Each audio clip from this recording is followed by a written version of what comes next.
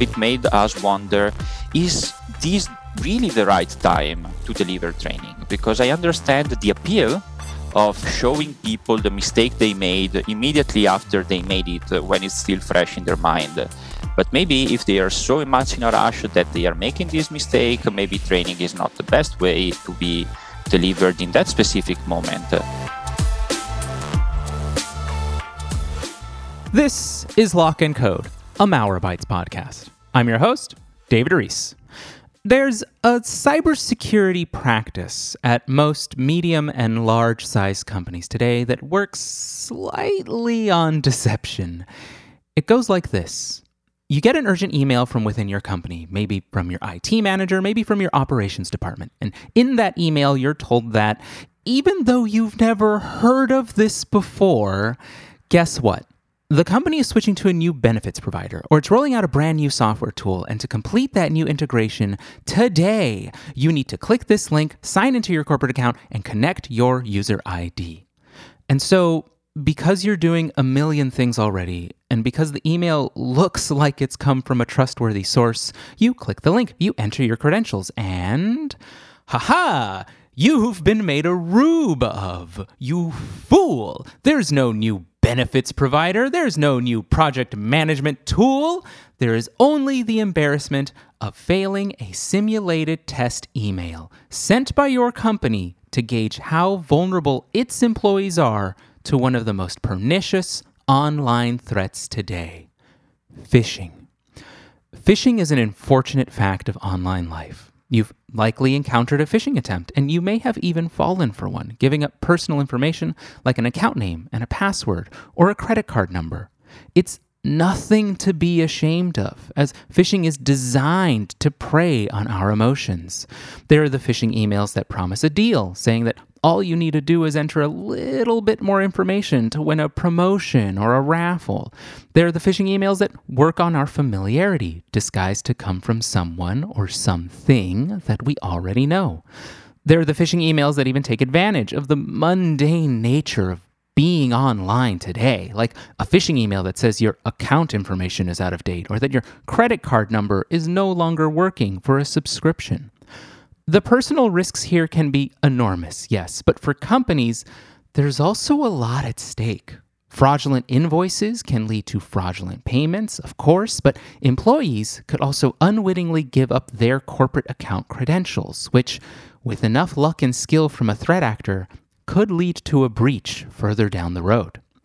To protect themselves, companies have rolled out many defense practices. There are the warning notifications in employees' email clients. There are programs to get everyone to report phishing to the IT team together.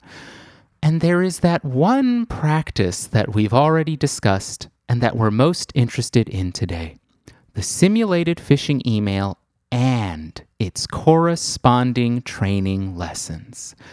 As many of you may have already experienced, when you fail those simulated phishing tests, they don't just go down a black hole to be forgotten.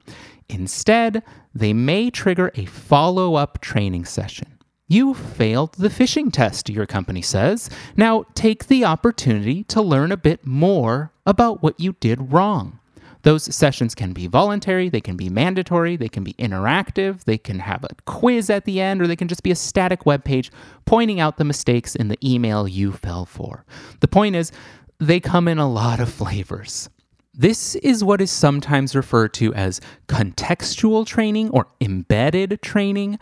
Educational sessions that are contextually based on recent phishing test failures, which are embedded into your workday. You have to get them done while at work. And if that sounds like a hassle, it's important to remember that starting about 10 years ago, there was quite a bit of research supporting this approach. We thought that there was no better time to educate someone on their mistakes than exactly after they'd made those mistakes.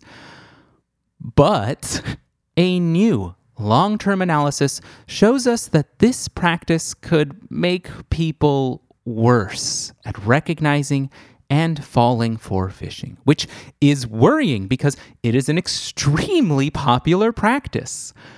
Today, To help us understand phishing defenses, we're speaking with Daniele Lain, a PhD candidate at the ETH Zurich University in Switzerland. Daniele recently completed a lengthy research project with his university cohort about phishing detection and defenses inside a large company. And his team discovered some surprising things. With that, Daniele, welcome to the show. Hello, thank you for having me. It's a pleasure to be here. Of course, yeah. Thanks for being on the show. So let's get right into it. Let's start a little bit before we get into your research. And I just wanted to understand, can you just give us a brief history of phishing and its technological advancements over the years? Because as I understand, folks have gotten better at phishing. So what leaps have happened in phishing technology in recent history? Yeah, definitely. Phishing had a lot of evolution since starting the early 1990s. I would say one could say it began with simple malware spreading. So people sending emails around and trying to get people to download executables and getting folks to run programs. For example, we had these I Love You malware beginning of 2000 that spread a lot around the world.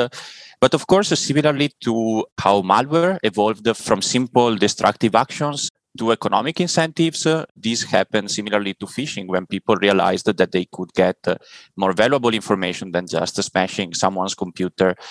So phishers use a lot what is called a set of psychological triggers. The main ones are scarcity and consistency. And we saw that evolving a lot over the years. And people, of course, folks are getting better at using these triggers. So when you have scarcity, you want your victims to believe that time is short and they need to take immediate action. For example, they need to open the invoice that is attached as soon as possible because they have to pay some outstanding fees. Otherwise, their package is going to get bounced back to wherever.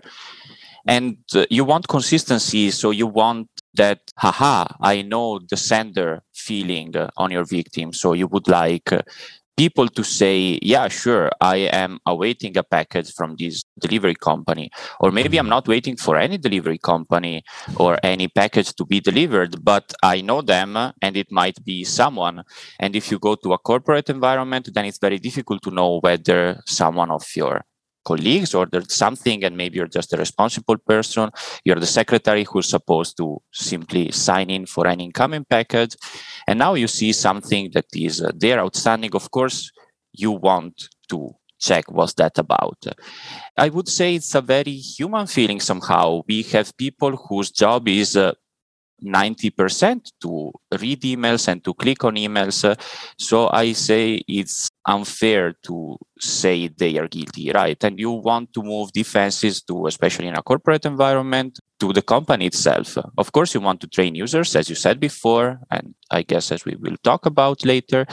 But I would also say you need to protect your own people. And in terms of evolution, this will get more and more important because training can also get obsolete. So just to make a simple example, we were teaching people for years about this green lock idea in browsers. So we told the people for years that they should check for the green padlock or the padlock next to the URL in browsers because that meant that it was trustworthy. And of course, this made sense, say, 10 to 15 years ago, because it used to be very tricky for someone to acquire a certificate. It was a bit more difficult for common Joes, for normal people. You needed to interact with some company, you need to pay money, and you needed to maybe verify your ID. A lot of companies that were giving out TLS certificates and certificates for websites, they wanted to know their customers. But nowadays you can get them anonymously and for free with services like Let's Encrypt.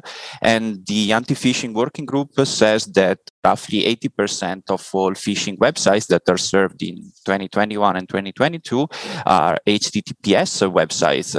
So of course, we were teaching people for years to make sure that the website is somehow authentic with this padlock, and now all of a sudden this is not true anymore, and this is obsolete information. And so with the evolution of phishing, we also have to change how we tell people about it.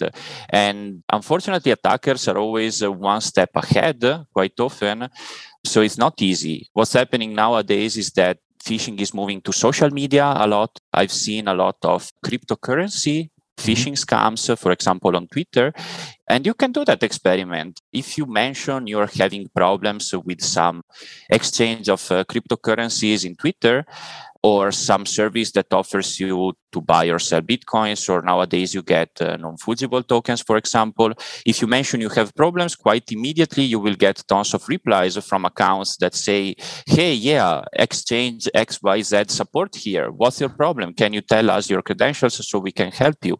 And so, of course, this is a new type of phishing that one would not expect. And it's not easy because, well, Twitter mitigates phishing by telling you which ones are verified accounts if you are a company, if you're a business, but this is not always true. And a lot of people don't know that. And it's a simple visual cue again, so not super easy.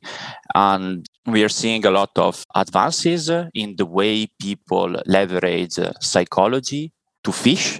And so it's not only an evolution in technological solutions, but also in psychological and social engineering skills. So, for example, something that is very, very popular lately is a technique called double barrel, where you don't send your phishing email immediately. So remember when we said one of the principles of phishing is consistency. I know the sender, but maybe sometimes you are not expecting a package or a delivery or an invoice or a malicious attachment. Well, you don't know it's malicious, of course. So you're not expecting for anything. So the first contact that the phisher makes to you via email, for example, is an email that says, hey, your delivery is scheduled for next week. Kind regards, your delivery company. No link, no nothing, no attachment, nothing that would indicate that the email is malicious. And now it gets into your head that, yeah, a package will arrive somehow. And you think, well, weird, I'm not expecting anything. But this goes into background somehow in your mind. And then 1 week later, the phisher actually sends the real phishing to you. And so when you receive an invoice or a notice that your package has been bounced back because you have to pay some fees or log in with some credentials or pay $10 via PayPal, then even if you're not expecting anything, you expect the email because you remember the previous week you received something about the package. So yeah, you know that. And this is a new technique that is, I would say, as important as the technological advances that phishers are doing in hiding their deceptive websites or finding the new fancy kit that is able to copy 100% of the target web page and evade the detection by crawlers of companies that do anti-phishing. Because in the end, this is a problem that is 50% technological and 50% psychological. Somehow there's a strong human factor in phishing. With so many advancements, that double barrel technique, extremely clever to get it into your head that something's going to happen next week, so expect the email so you're a little more primed to click on something that you shouldn't. With advancements both in technology and in psychology, what have companies done to protect their employees? Because you said earlier, right, that corporations are doing, there has to be some defenses on their side and not just training users. It sounds like there might have to be a balance there. Let's just understand, how have companies typically defended their employees from phishing over the years? Well, phishing still arrives most prominently, especially in corporations, via email. So the main line of defense has to be and is still emails. And so, of course, what you want to do there is to have some sort of clever filtering. And this exists in so many forms and so many types and is offered by many extremely good companies. So, for example, what you want to do at the easiest level, of course, is to simply check for known patterns and known attacks. And you simply monitor all the emails that are incoming and you check whether some strings are in there, some known triggers. And of course, this covers you from the most inexperienced attackers, I would say. We all know the famous Prince scams where someone claims to be from some royal family somewhere in the world and they are on the run and they need your help with depositing some money, but hey, you need to give some back because of course, right? But this is very old-fashioned somehow. And to detect the strings is somehow not enough anymore. There are more and more clever filtering techniques. So recently, a variation of a very popular phish that asks you for cryptocurrencies by telling you that they compromised your computer and they recorded everything you did through the webcam. And of course, you're a naughty boy or naughty girl, depends on the receiver. And the clever technique they were using there is to always change the Bitcoin amount they wanted by a tiny amount. So, if someone was filtering for an exact number, all of a sudden it becomes more difficult. Or there's even emails where if you look at the raw HTML code, you don't see anything. You only see a bunch of garbage. But then when they are rendered, all the letters go into position, almost like if you were doing a collage of letters from a newspaper, and they form the malicious text. So, all of a sudden, simply filtering for text content is not enough anymore. So you get solutions that what they do, they try to render emails on their server side before giving them to the employees. And then they do OCR, so text recognition on the screen to see whether there is something hidden in there, because sometimes you also get phishers that send phishing emails that are made purely of images, because of course if you're looking for special strings in the body, if I send you 3 images full of text, then I can fool your mechanism. So when you discover these, and that's why I say it's an arms race, and somehow you always have to run after the cleverness of these attackers. Because, hey, who would think about text in image until you see that? And so solutions nowadays, they have to perform so many controls if you deploy them at a corporate level in front of your employees' mailboxes. And you want text recognition. You want to see whether it renders in a weird way. You want to try to open all the attachments and execute them, of course, and see whether they cause something. And you also want to make sure that the phishers do not notice that it's actually you doing that. You need the phisher to think that the victim is actually performing that while you're checking. It's quite common, for example, for phishing links, when you click them and when they are visited by a security tool or a security crawler, to return 2 different things. So when the victim visits them, then you get the proper fake login of your bank or of your corporation, of your company portal. Mm-hmm. But then when they get crawled by security companies or even the internal solutions of big corporations, they just get back a blank page because they can detect with IP addresses, with geolocation. So I'm based in Switzerland, and I suppose I'm an attacker and I'm sending something to a Swiss company. Then if all of a sudden I see my phishing link, my phishing website being visited by different IP addresses in California, then I might suspect that it is some security vendor trying to see whether my website is legitimate or not. So I will never give back the phishing webpage to these folks, right? And sometimes it's simple details, sometimes it's tricky details from user agent, so the strings that your browser sends that, which sometimes are different if you have a security solution. So there's plethora of cat and mouse games that you have to play if you want to protect your employees on a technological level. And on the other side, as we said before, what you also want to do is to train your people to recognize reasonable emails and the issues that reasonable is not always well defined. People's jobs, some folks' job is literally to receive emails from unknown people. Think about someone who does public relationships, for example, or someone who's the front face of a company and needs to receive vendors or customers' questions or emails. So, of course, that's why I said reasonable is not always well defined in terms of email. And that's why education needs to evolve and needs to be deployed by companies so that people learn to be less gullible. And sometimes it's about being gullible, but also sometimes attackers are simply smarter than people and they prepare something which even experts would fall for. And we need to learn how to protect people as well as computers.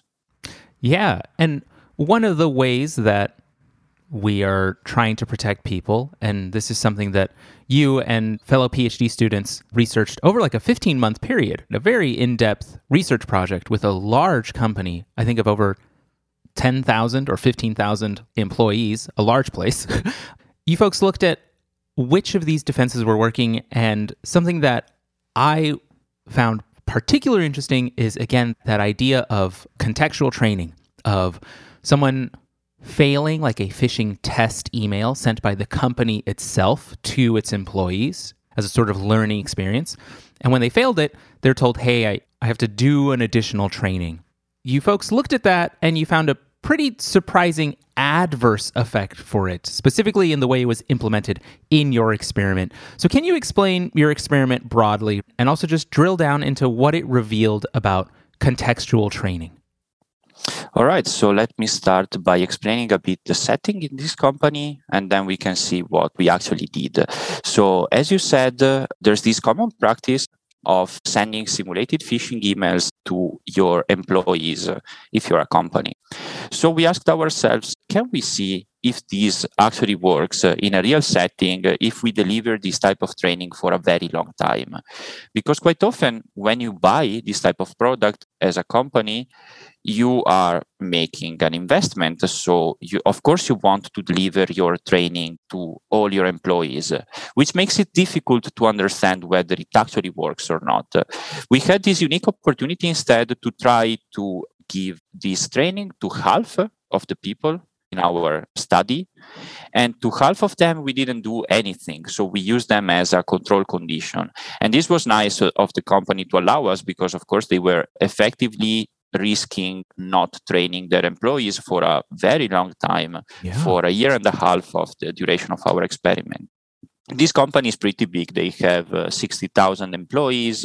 We were able to test our hypothesis on roughly 15,000 of them, which was great. It's an enormous playground, I would say.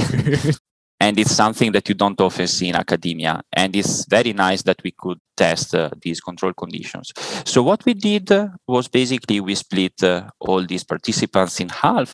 And all the participants were informed at the very beginning that, as of usual corporate practice, they would be keeping on receiving phishing emails. And then nothing happened for a while, because you want people to forget that they might be subject to simulated phishing emails. Otherwise, you get this effect when you say, hey, we will deploy simulated phishing for a while now, be careful.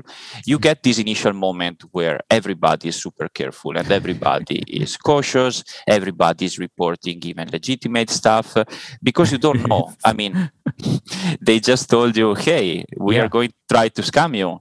Be careful. Of course, you will be careful. And sometimes the consequences are also a bit unclear. I know there's companies out there where if you fail too many of these simulated phishes, then you get your access to the corporate mailbox shut off.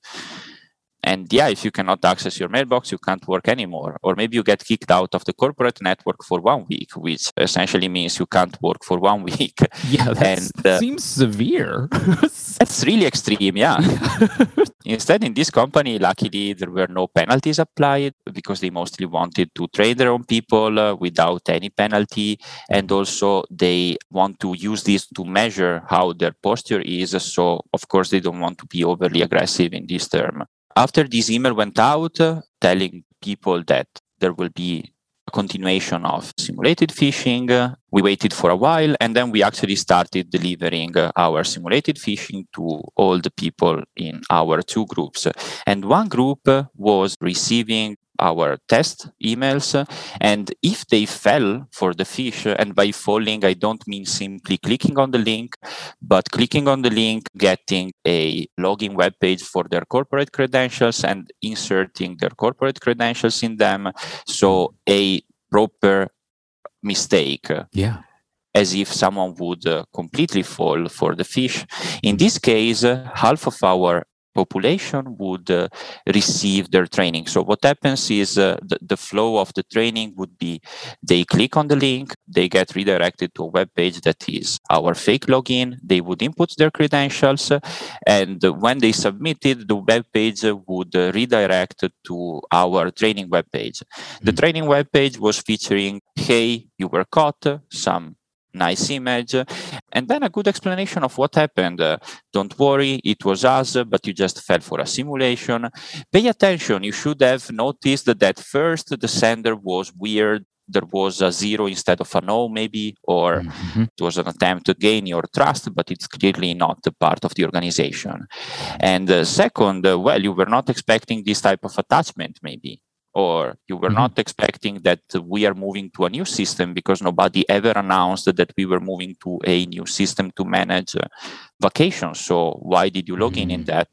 And explaining all the different clues that people could have used to figure out that it was a scam. And then it was finishing with the opportunity for the employee to take a quiz or to watch a video about the dangers of email phishing. And this was actually tailored to the specific clues you might get and further informational resource. And this we call, as you said, embedded training, because it's embedded in their workday. They are working, they receive the simulation, which could be a real attack. They click on that, and now it's time to learn exactly in the moment where and when you would have made a mistake.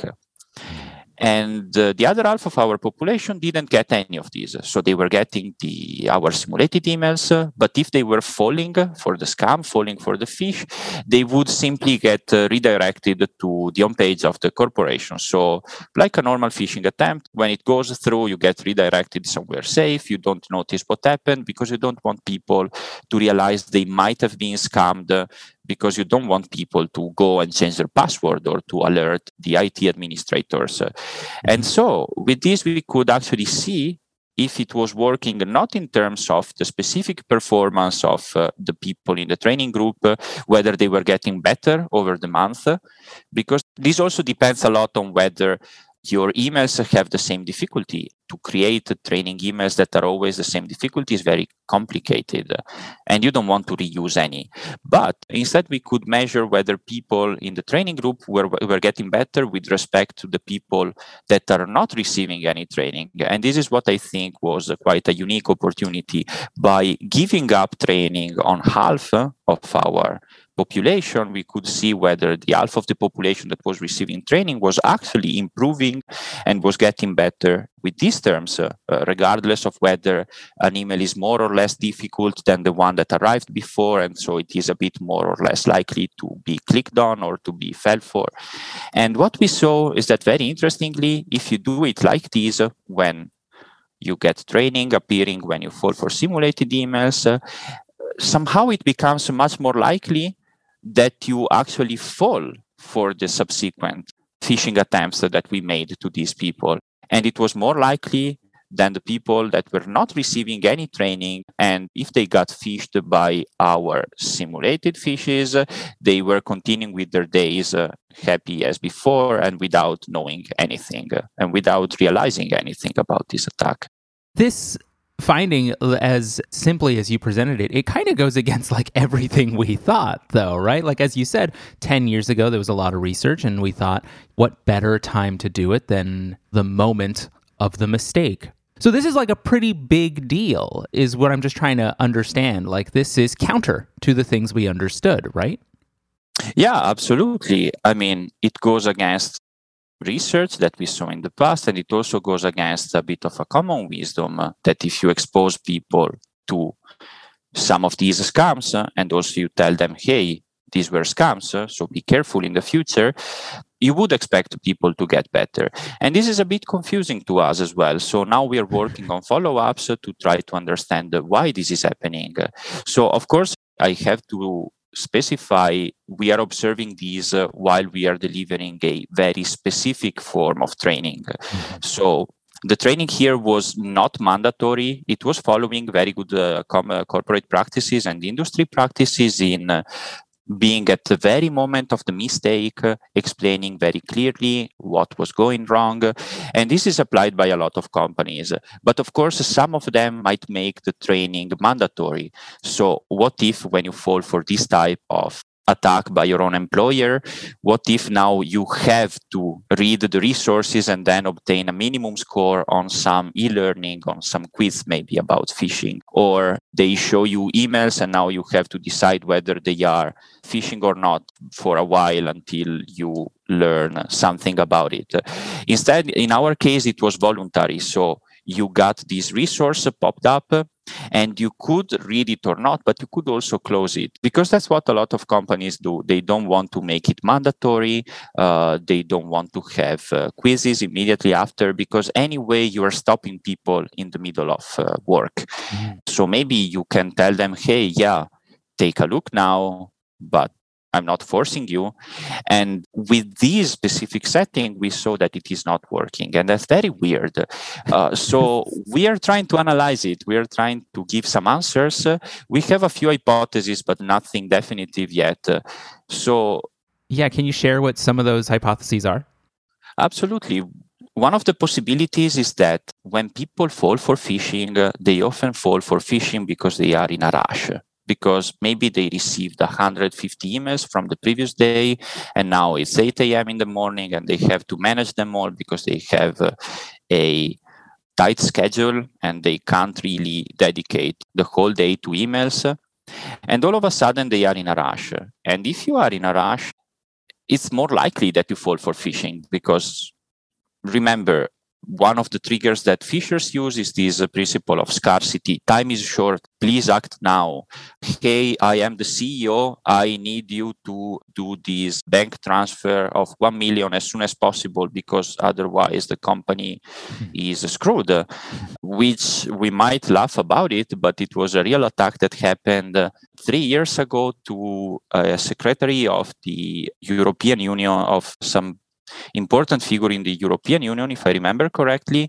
And thanks to this super tailored spear phishing, they were able to convince the secretary to do a money transfer of more than 1 million without asking for a second opinion, or, without picking up the phone and calling the real person and saying, hey, did you really just send me an email for this money transfer? Wow. And so, people are in a rush quite often. And if you are in a rush, it's much more likely that you fall for phishing. And so if you are in a rush and you are so much in a rush that you fall for what is maybe sometimes an obvious scam, do you really have the time to go through page of explanation, some e-learning resources, a video that tells you what you did wrong, or maybe even a quiz? Well, if you are forced, you have to. But if you're not forced, do you really have the time? And a lot of people we interviewed after this study to understand a bit more what were their ways of reasoning and what happened when they fell again and again for simulated fishes despite the training we were giving them. A lot of the reasoning we heard was, I was in a rush, I fell for it, I just came back from vacation, I had a full inbox, I absolutely had to manage it, so I was going quickly through all of them, and it makes sense. So it made us wonder, is this really the right time to deliver training? Because I understand the appeal of showing people the mistake they made immediately after they made it, when it's still fresh in their mind. But maybe if they are so much in a rush that they are making this mistake, maybe training is not the best way to be delivered in that specific moment. Maybe some classroom or some one-on-one or some group learning sometime later when it's scheduled, maybe even going through the specific email that they fell for would be better. Maybe we don't know yet. We would like to test it, and I think there are some companies that do that, because especially this whole embedded training while you're working is pretty new. As I said, it's roughly 10 years, but of course phishing education goes before that, and it's often still, and it used to be way more in forms of classroom education. You get resources, you get an expert that teaches your employees what is phishing and what's wrong with some specific emails. I don't know whether we should go back to that, but what we saw is that the specific moment when people are most vulnerable to phishing might not be the best moment to actually deliver this type of training. Another hypothesis that we have is that people get aware through training that there is some form of training going on. So we cannot exclude that some of these people knew that it was training due to them falling for maybe the first simulated phishing email and then understanding that the company is doing something and then receiving a second one. And now they know that it is phishing, maybe thanks to the training or maybe due to the fact that the email is made worse or is easier to detect. But then now they say, oh yeah, I know that this is an exercise. I know that this is a simulation because the company protects me properly. And if I receive phishing, it has to be a simulation. So I'm going to click on it because I want to see it, because I want to see what they invented. And this is also a possibility. We think that this also happens. And so we don't know, and we are a bit worried, of course, about whether this type of training makes people overly relaxed, makes people overly confident on the defenses that the company is deploying in front of them. And the fact that they see something fishy, they think, well, it has to be an exercise because I am very secure here. I am more secure at work than I am at home. So I will click on it. But one day that will not be an exercise, right? And you don't want that. What a wild effect that people, because they know that their company is rolling out phishing training, because they know that there are simulations, they feel more comfortable. And they're like, oh, this one, like you said, there's just sort of this weird curiosity, just like, oh, I kind of want to see what they've dreamt up. I wanted to wrap up here and understand, if I'm a large company, if I'm a medium-sized company, and I'm hearing this and I'm understanding for the first time, hey, maybe this method doesn't work as well as we wanted it to. Maybe there's another way. I think there's a little bit of panic, right? If I'm a company, I'm like, oh my goodness, I've done this, I've rolled it out, I've been doing it for years. Maybe I'm paying a vendor to do this for me. And now I'm hearing it's not producing the results, or there could be times when it doesn't produce the results I want. It may even produce adverse results. And so my question here is, what else can I do? You know, if I'm a corporation, what does work? This is a very difficult question indeed. So I would say our main message is to continue training people, because that's clearly the direction we want to go. Because now it's still email phishing, but today we are also getting, as we discussed before, social media phishing, and that's substantially more difficult to detect with normal technological solutions. And we are starting to get SMS phishing, what is usually called smishing, which is, again, another attack surface that is often outside the boundaries of what a company protects. And what about the future? What about when we will start getting robocalls with phishing? Because we are starting to observe that now. And now that we can get artificial intelligence to basically talk to us in a reasonable way, well, I expect phishing via robocalls to increase and increase. So clearly, educating people is still the way to go. What I think is the main message of our work here and of the works that we are continuing to do in the area is to evaluate carefully what is working and what is not. So evaluate whether your performance of people getting better is worse, is simply because maybe the simulated emails are changing in difficulty, or because it is actually working. I would recommend to keep some control group so that you can test the effectiveness of the education that you're doing, if possible. Not every company has the size to do so, and I understand that. But I would recommend be careful and maybe even having some more conventional training on the side, and instead of only relying on these embedded and contextual training, so that from time to time you give people a refresher of real threats. And you can also use real examples, of course, but you do that so in a setting where people know they are about to learn, they are more focused, they have more time, and they maybe are more prone to learning, and understand whether, this practice of subjecting your employees to simulated phishing is what makes the most sense for you. Daniele, with that, I just wanted to thank you again for coming on today's show. Thank you for having me. This was a pleasure. To our listeners at home, We'll talk to you again in 2 weeks. Until then, stay tuned and stay safe. And remember, you can read all our cybersecurity coverage on Malwarebytes Labs at blog.malwarebytes.com. And please, if you like what you heard today, follow and review our show.